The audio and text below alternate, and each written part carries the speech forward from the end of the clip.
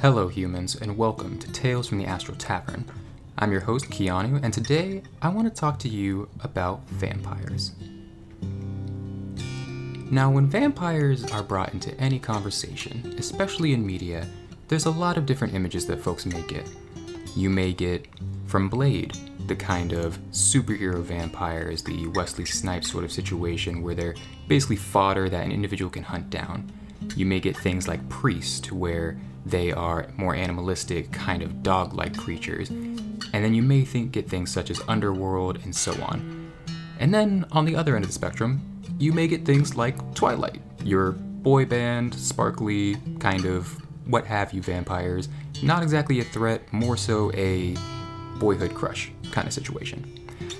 We're not talking about any of that. Today, we're going for perhaps my favorite piece of vampire media, the more animalistic, the more frightening, the more hide in your bedroom even though they'll probably find you there and sniff you out, there is no escape kind of vampires. Today, we're going to talk about 30 Days of Night. Now, it's important to give some background. Firstly, 30 Days of Night is a 2007 movie based upon a graphic novel released about in 2002 by Stephen Niles and illustrated by a Ben Templesmith.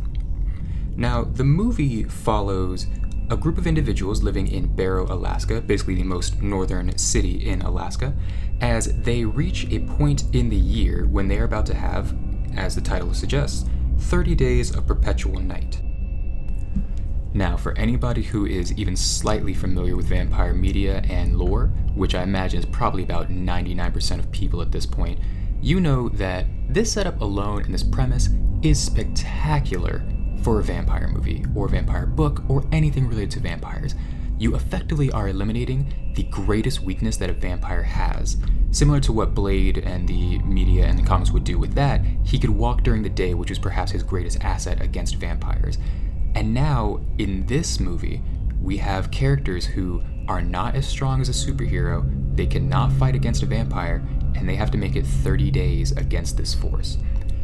Now, the movie does some amazing things that I'll touch on pretty quickly, but not too in-depth. One of the most interesting things is that it spends a lot of downtime getting to know the people of Barrow and getting to see how they operate as a community. Surprisingly, as I was watching the movie again, they spend about 30 minutes of just following Eben as he goes around and Stella as she is trying to get out of Barrow.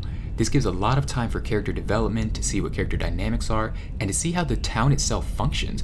And it really makes you care about a lot of the people. They're not super special or extravagant, they don't have these weird character quirks. They're just everyday human beings who are just trying to make it out here in this cold environment. And now they start to notice these strange things happening, such as their phones being stolen and burned in a pile outside of town, and all of their animals being attacked and stabbed and killed before the night suddenly comes upon them. And you start to get this very heavy sense of unease and dread slowly and slowly building upon you, until finally the sun sets and the vampires arrive.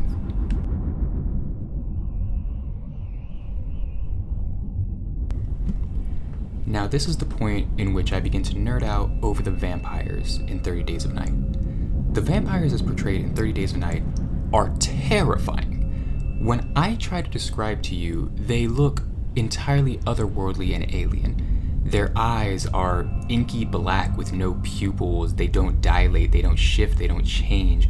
Their teeth seem slightly too large for their mouth, and so many of them just have their mouths open at points because they can't even contain these massive fangs. They will walk and twitch and react to slight sounds and movements. They leap around not like a human but like a predator, and they constantly come across as if they are either planning, hunting, or preparing for the kill. Now, the thing that's amazing about 30 Days of Night is despite setting them up as these animalistic and bestial predators, you still can tell that there is a lot of logic and thought in their minds. The vampires have a leader amongst them, an individual known as Marlowe, and one of the most fascinating things about Marlowe is that he's such a screen presence as portrayed. He can easily outhandle and outfight and attack anybody who comes into contact with him, but many times you will see that he will simply play with his food and toy with the humans and almost feed on their fear in many cases. Marlowe is the individual who has planned most of this. He is the one who had the stranger, who we will definitely get to and talk about because, goodness, the stranger is amazing in this film. Everything in this film, honestly, is so well executed. But he's the one who had the stranger come and arrive to take down generators and cellular phones and other resources that individuals in Barrow need to survive the 30 days of perpetual night. Marlowe and all the vampires really have so much fine detail put into them in how they act and they react. There are several scenes and shots of the movie in which they will be moving in the background out of frame or fuzzy and blurred that you can barely make them out until you realize they've been lurking there the entire time. Several things about 30 Days of Night are intentionally set up so that you will have knowledge that characters do not have. You will know what is coming and you have to brace for it and you have to hope that someone will catch on to this. And other times, it will set it up so that there is no easy way out and that a character may be trapped and have no options. A case in point, for example, there's a scene in the movie, spoiler alert, where Marlowe and the other vampires have a woman go down the street crying out for help. Now, we don't know this at first. We just see the woman walking down the street holding her arm injured, calling out for someone to help her. She eventually reaches a point where she goes around a corner and sees one of Marlowe's vampires waiting for her. She's terrified as she sees Marlowe come out and begin to speak with her, and she tells him, pleading for her life, that no one's there and no one's there to help her. After Marlowe recites a few lines to her, I will not spoil it, although keep in mind that Marlowe doesn't speak as we speak. They speak a very different, much older tongue in the lore of the movie. But after a brief interaction, we see one of the most painful scenes to watch as the vampires simply toy and attack and damage this woman before eventually killing her. Perhaps the best thing about 30 Days of Night is that it knows exactly what it wants to be. It is bloody, it is gory, it is brutal, and in reality, there is no real way out. Even at the end of the film, when things are resolved, it doesn't end with some spectacular set piece, it ends with what's effectively a street fight. I won't spoil exactly what happens, but it's mainly just buying time so that a few people, or in this case even just 2 people, can get out of a sticky situation. As the movie ends, you kind of realize the good guys didn't exactly win. The bad guys kind of got away with everything that they were doing. You don't have some big moment where the sun comes down on all of the remaining vampires or anything like that. You know that out there in the world, they're still out there. And even the ones who didn't make it out of here, the vampires in this case, there are still other vampires out there in the world. It's very interesting because it almost comes off as too real in many ways. We look at it and we see something that we could never really disprove per se. I mean, of course, we don't believe in vampires per se, but if it was to happen, would we ever really know? Now, the last thing I'm going to talk about, very briefly, is a character known as the Stranger, as portrayed by Ben Foster in the movie. There's very much a trope in a lot of horror media and books and all of that to have the, as I do air quotes, harbinger character, the individual that signals that something terrible is coming. And I'll be honest, I usually hate this character. It feels forced, it feels contrived, and it feels lazy in many ways. So needless to say, it means a lot when I say that I absolutely love the Stranger in every way. Now, the thing that makes him so good, and again, that makes this movie so good, is that there is not any campiness or any dishonesty or anything of that nature in the character. This entire movie plays it entirely straight, and it very much creates this atmosphere of tension and fear and just mounting worry and misunderstanding. When the Stranger comes into town, he's very much seen as just this kind of vagrant that people don't know and they don't like. He's kind of harassing people and he's very rude, and so they throw him in a jail cell. And yet throughout continuing scenes as the town folks, and especially Sheriff Eben, is beginning to learn more and more things are falling apart, such as the generators going down, the stranger will pass along little messages and taunt them and mess with him and instill more and more fear.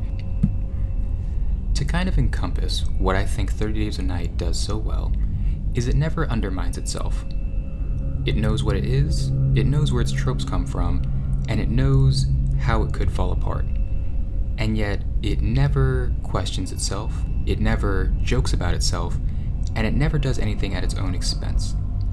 It tells its story, it sets up its premise, and it plays it straight the entire time.